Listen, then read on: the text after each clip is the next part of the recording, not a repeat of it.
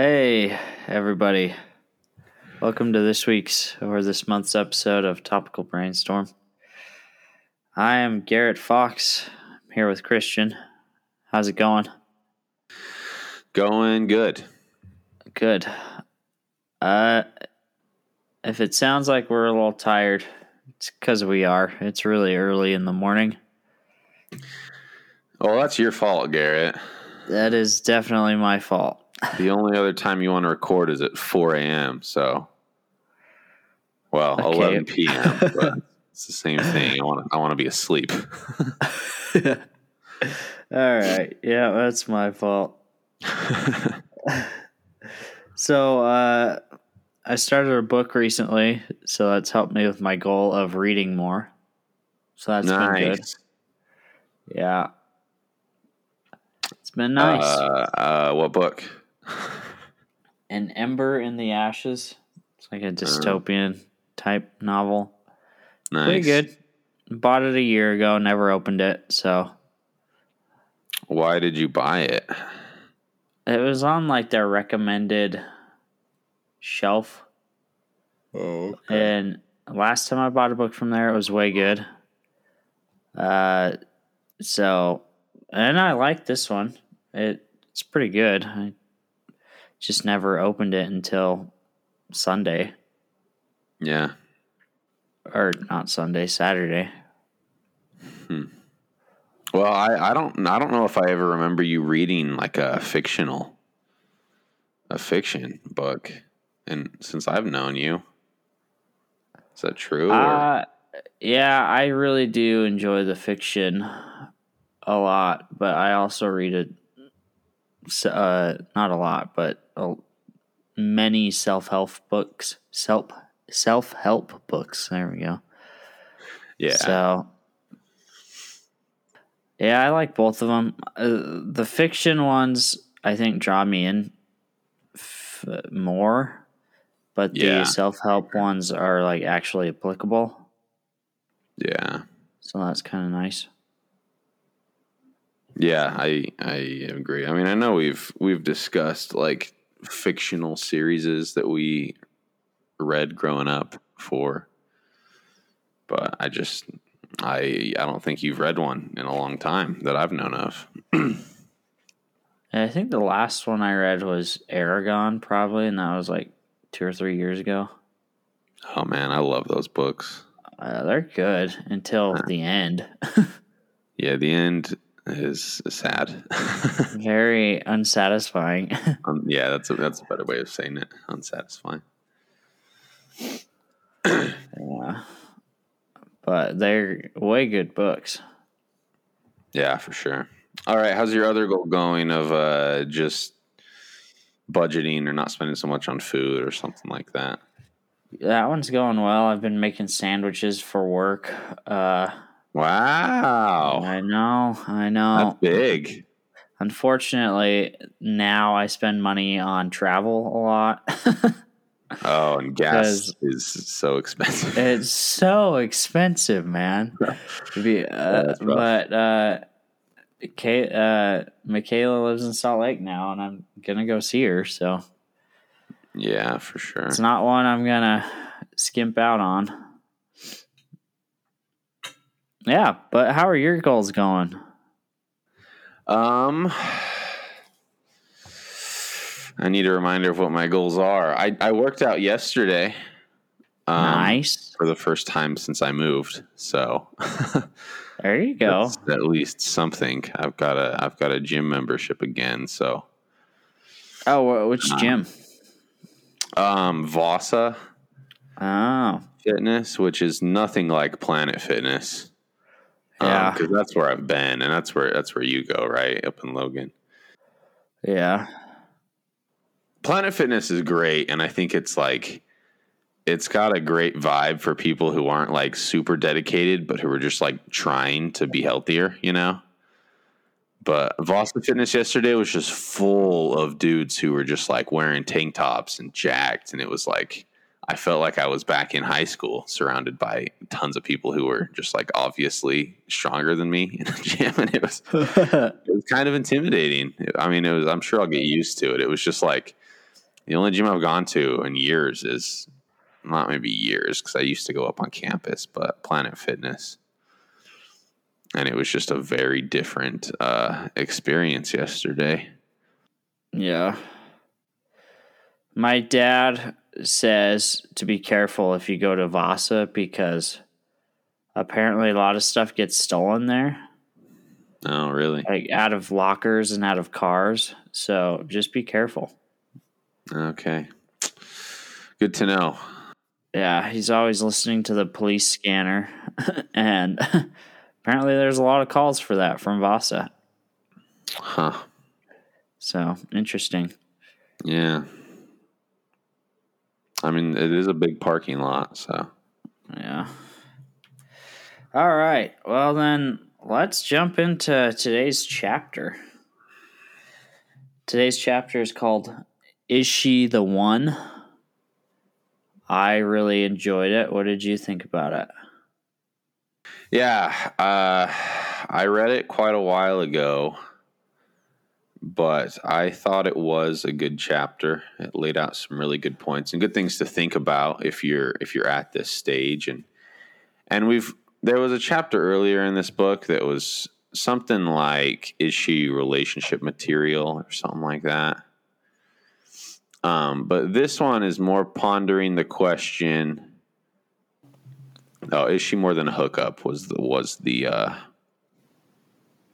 previous chapter? But this one, we're now in the final part of the book, which is titled "Loving a Woman for a Lifetime."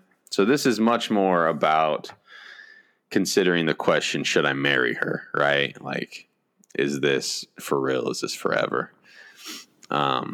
And it touched on a few of the same points from the previous chapter that was similar. But, yeah, there's a lot of good stuff in here.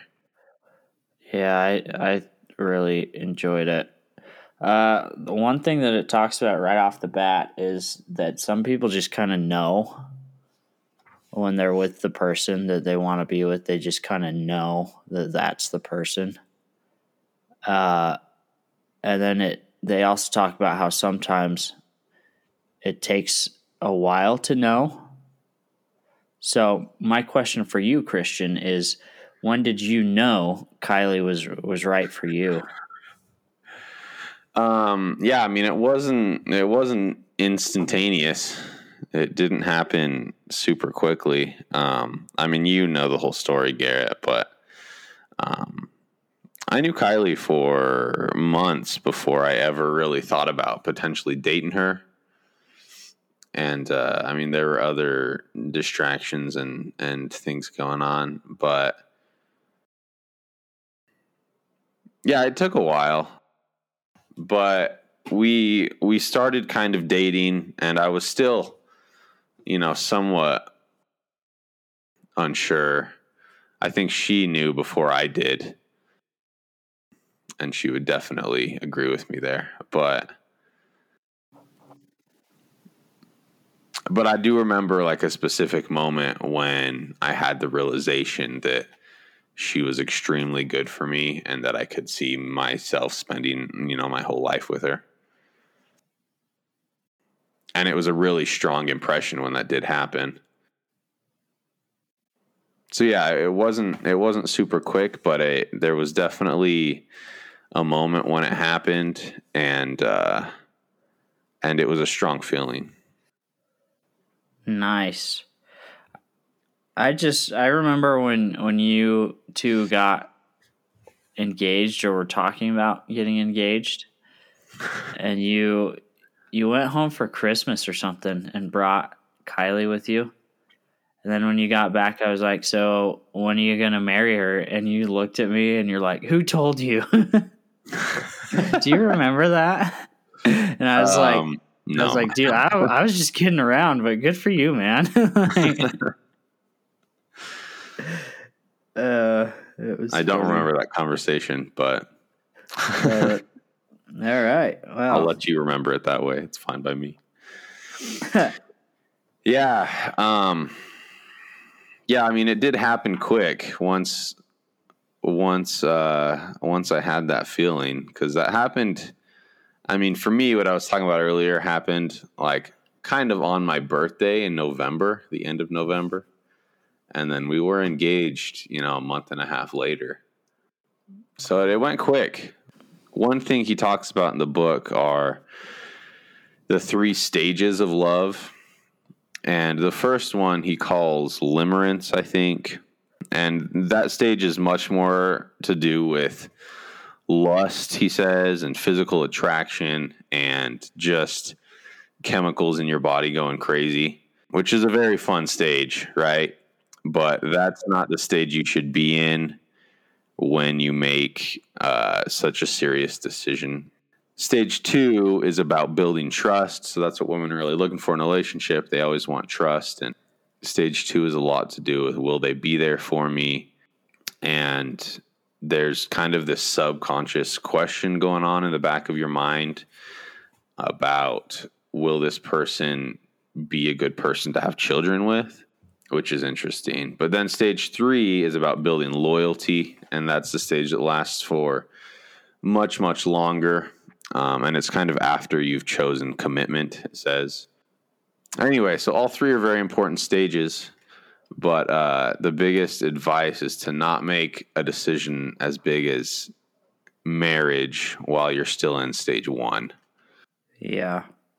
Because you're blind to a lot of things in that stage, it says. Yeah.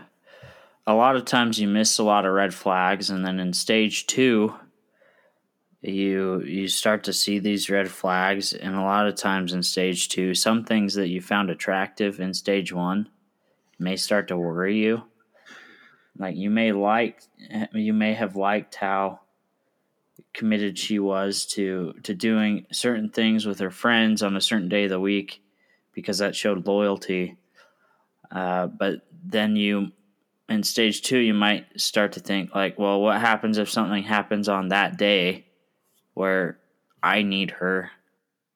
Do I get her or do her friends get her? Which may be a concern.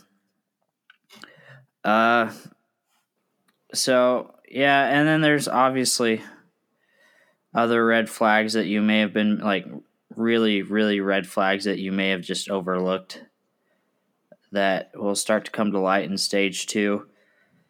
But something I found really interesting about this chapter was that they mentioned that you can't make it work with just anyone, which I've always thought that you kind of could, but what they said made a lot of sense. If you tear each other down, or if she tears you down, you're not right for each other. You can't make it work, and you can't be in a really happy relationship. You can be in a relationship, it just won't be happy and all it's cracked up to be. And same goes, obviously, if you as the man are tearing her down, it won't go the distance either. It won't be happy. Which I feel like a lot of times people get in these relationships and they enter that stage 1 and then they try so hard to make it work even though they know it's not right because of how you feel around that person, You just don't feel good. Mm-hmm. What were your thoughts on that part? Yeah, that reminds me of like all the couples out there that have like a kid together, but just don't like each other very much, Like they obviously gave in to stage 1 and were not very careful. And at the time, they probably thought, it was true love and they were going to live together forever and always be in love because that's how it feels in stage 1, Yeah. But that's another example of a huge decision or just lack of foresight, and then you're just miserable.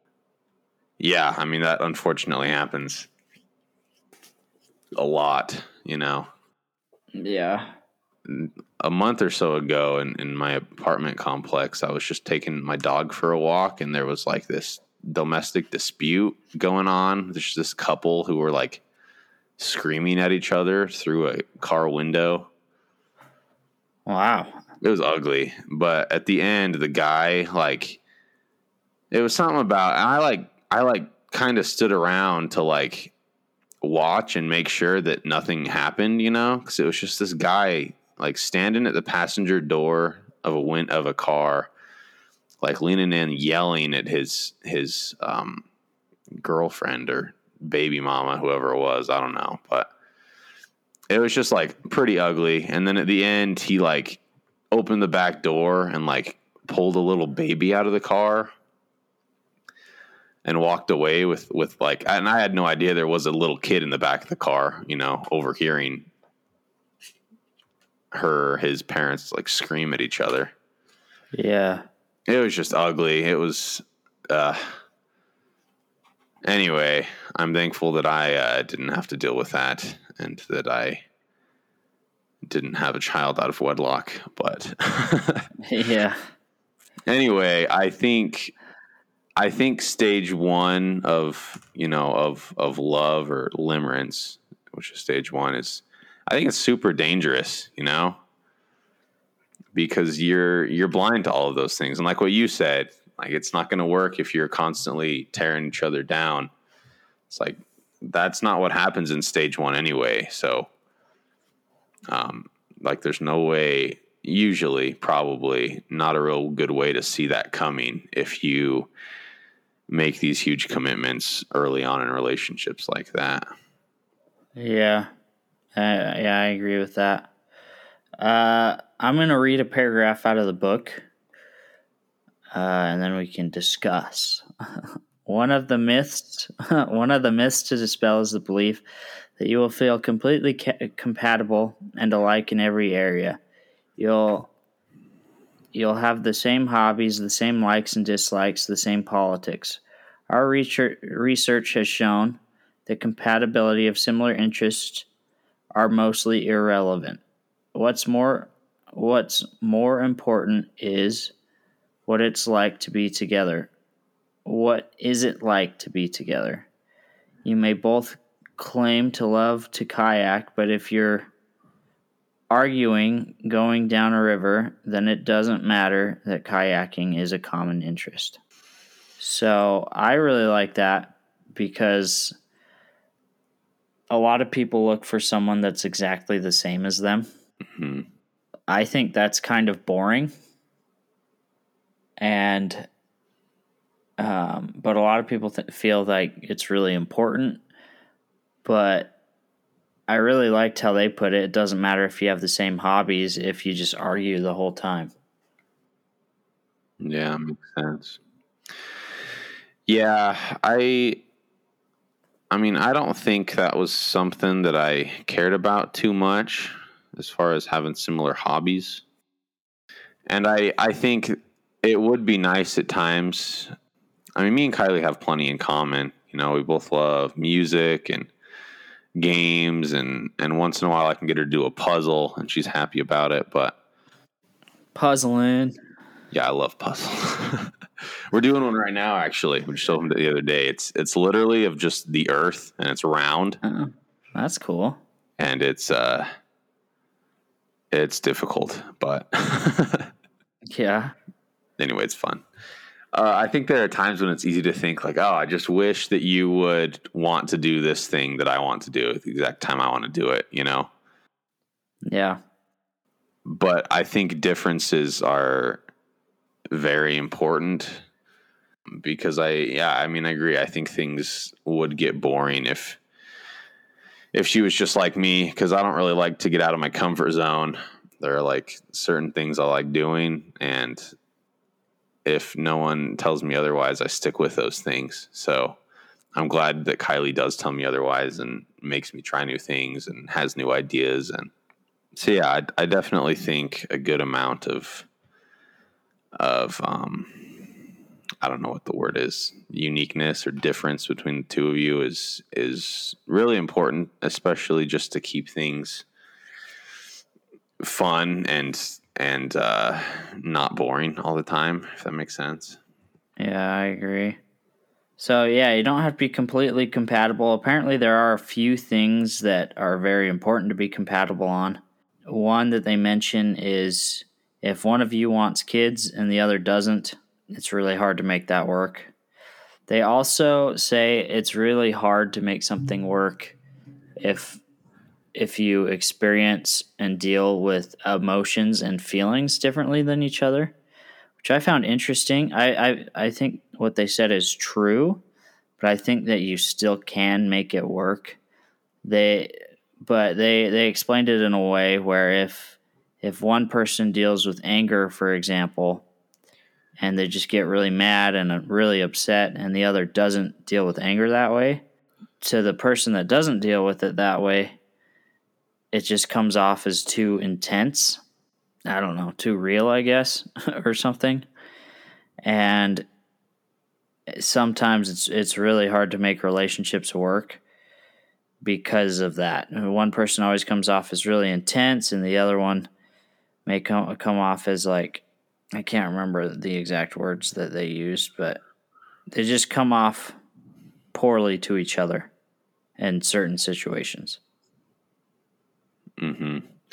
Yeah, that was probably one of the most interesting things to me about this chapter, because, I mean, they call it a meta emotion mismatch, is the part that I underlined. But it also specifically mentions affection.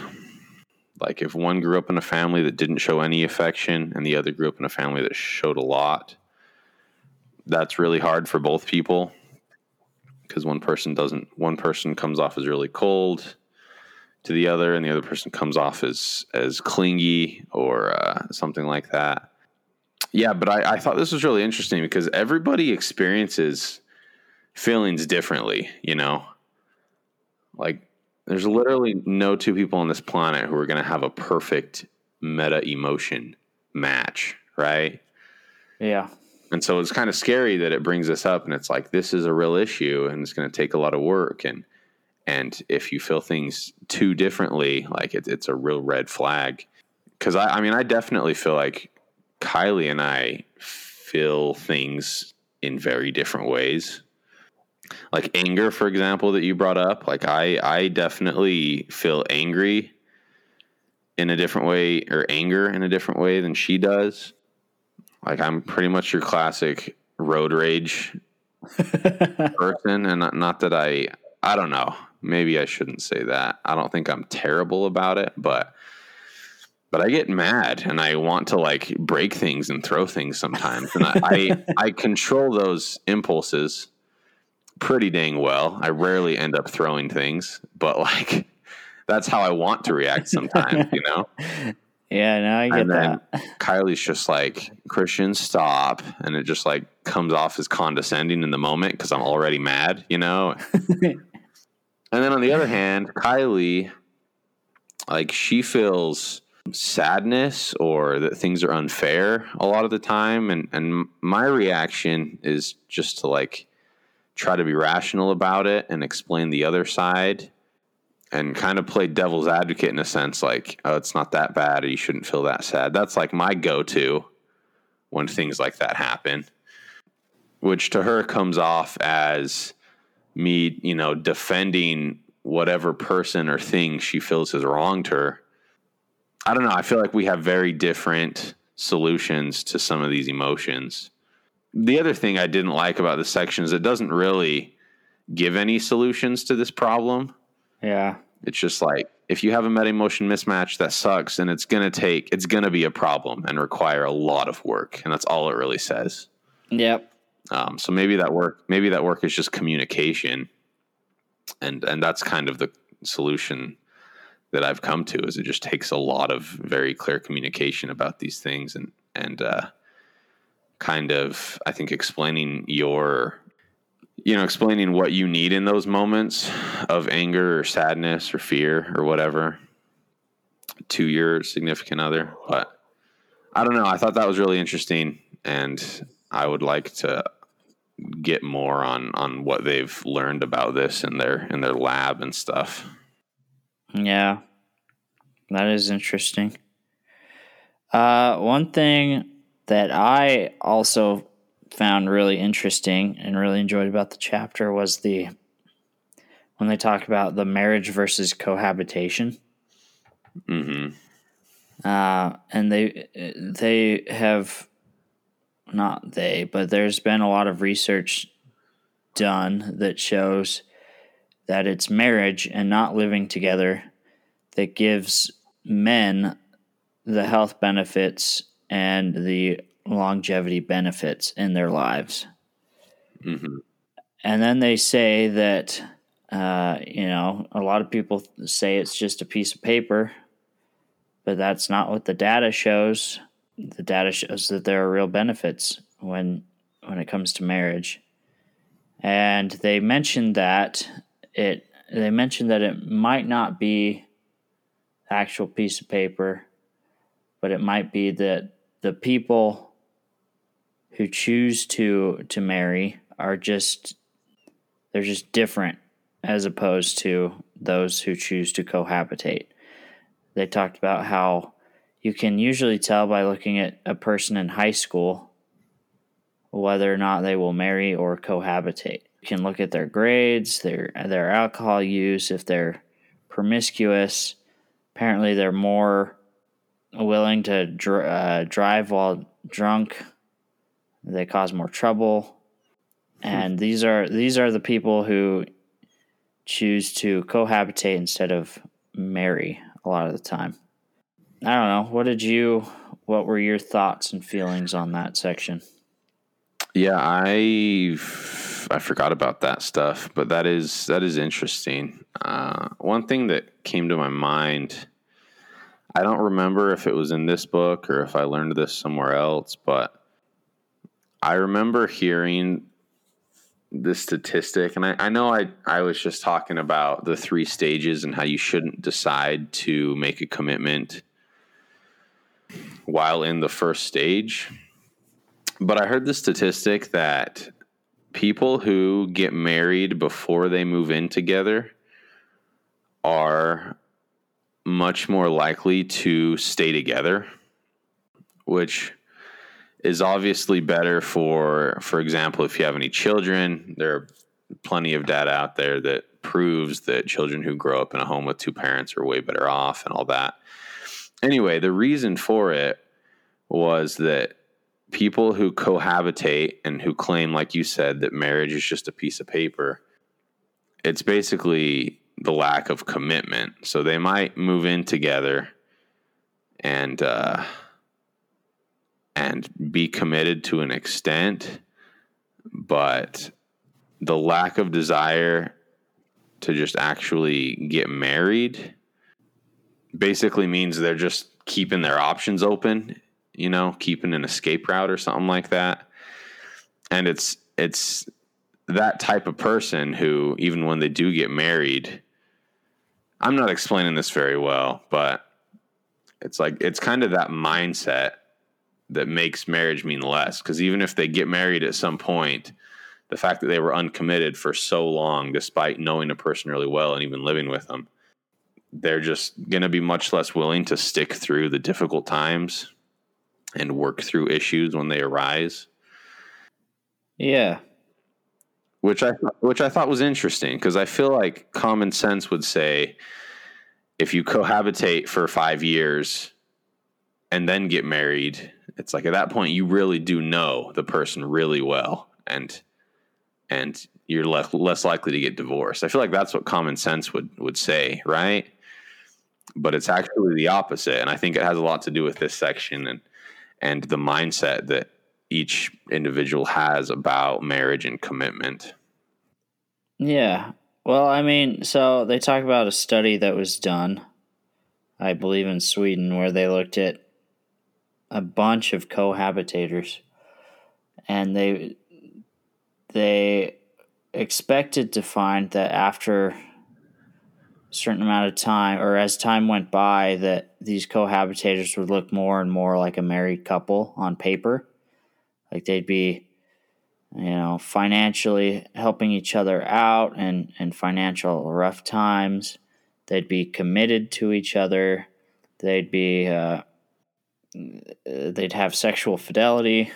I don't know if I said that right, but makes sense. Yeah, that's what they expected, but they found that as time went on, they looked less and less like a married couple. There's less sexual fidelity.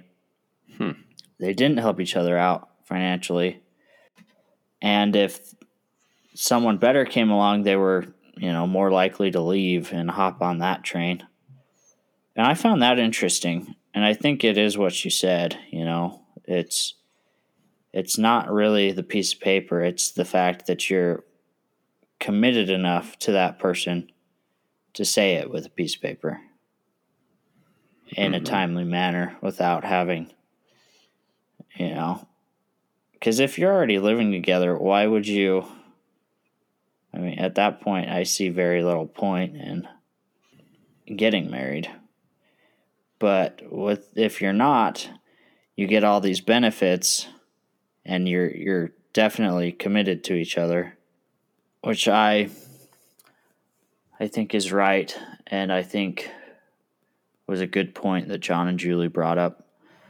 One thing that I did not expect was the fact that for men, when you're picking a partner, your partner's education level does matter, and you can get more health benefits if the lady that you choose is more educated. Yeah. What did you think about that? That is pretty interesting. I mean, I think it's true in my case because Kylie's a nurse. Yeah. So she kind of forces me to take care of myself and get the flu shot and stuff, which I'd never done before. Stuff like that. But yeah, that is interesting that education levels have an impact on health at that point. And maybe it's just to do with, more financial stability that comes with education, and that leads to eating healthier food. I think that's also been proven that,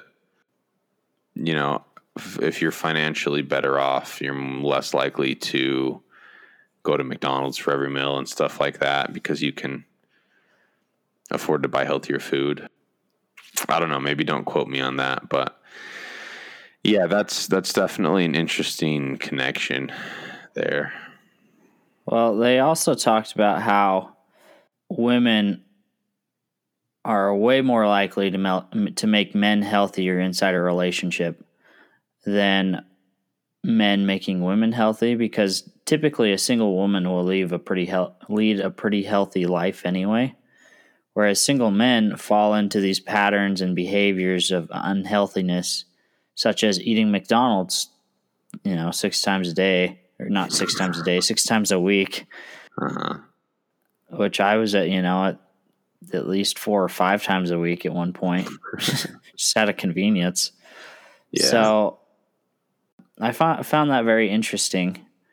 And the last thing that John and Julie talk about is the definition of commitment, which is wanting your relationship to last and doing what it takes to make a relationship last.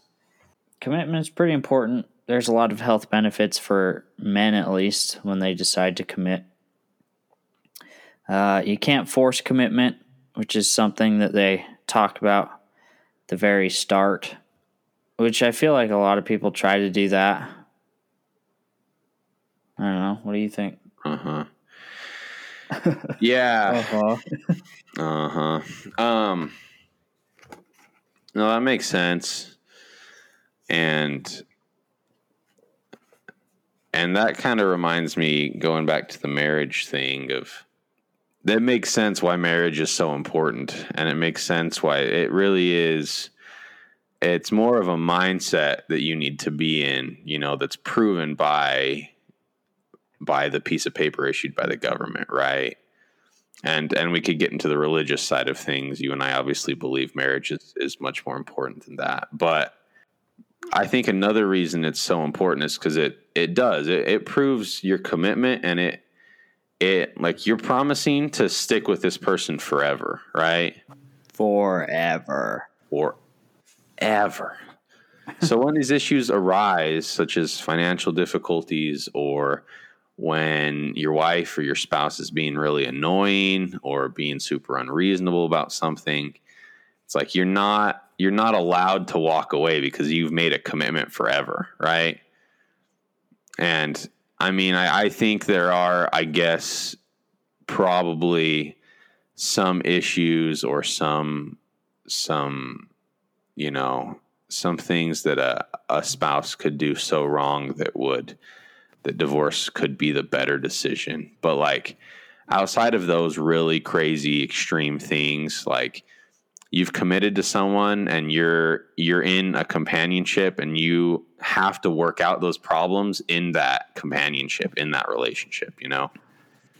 And I think that's a huge difference between marriage and cohabitation, is because you've committed to work through those things, and you no longer have the option of just walking away when things get difficult or if you're unhappy for a short period of time. You know, it's like you no longer have that escape route, and that forces you to work through things. And I think that's what can make a marriage much stronger is when you have to communicate on such a level that you're working through actually, you know, really difficult things. Yeah. And I think that's really key in a true commitment. And that's the mindset that one needs to have when they make a decision as big as marrying somebody. Yeah. I'd like to end with the last 2 paragraphs of the book. So I'll read them, and if we have anything to say after, we'll the whole discuss. book. But no, sorry, of this chapter. All right, I figured. All right, second. So this is the hero's journey when he makes a commitment. The zero's journey is to always say, maybe there's something better out there. Why should I commit?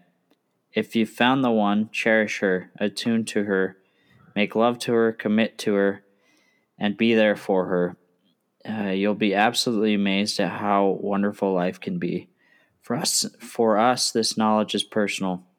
We've been on our journey for decades, and life has surpassed our wildest dreams. I think that paragraph sums it up pretty well. When you find her, cherish her, and commit to her, and life will be better than you may have thought, you know? Mm-hmm. Well said. So, all right. Garrett, what stage are you in right now? You know, is she the one? What's going on there? Oh gosh. I don't know. Somewhere between 1 and 2, I guess. Okay. Fair enough. All right. You don't want to talk about it. Not on here. I don't know. I don't even know why we're doing this podcast then, but okay. Wow. Okay. That's what the people want to hear, you know. She's great. Just tell Michaela. She's awesome. Just tell her not to listen to this episode, you know, and I'm sure she will. Hold on. Yeah, I would say we're probably breaching into stage 2. All right. All right. I'm not gonna press for any more details, but yeah. Although I will say, with Michaela, she's great, and I don't really see any red flags, really. That's good news. Yeah, I mean, we're definitely different. We're different people. We think differently, but the way we talk about things is really nice. We, sit down and have real conversations. Yeah, I'd say getting into stage 2. Nice. Getting into stage 2. All right. Maybe somewhere between 1 and 2. I don't know. I don't know where she's at either, so I haven't talked to her about it.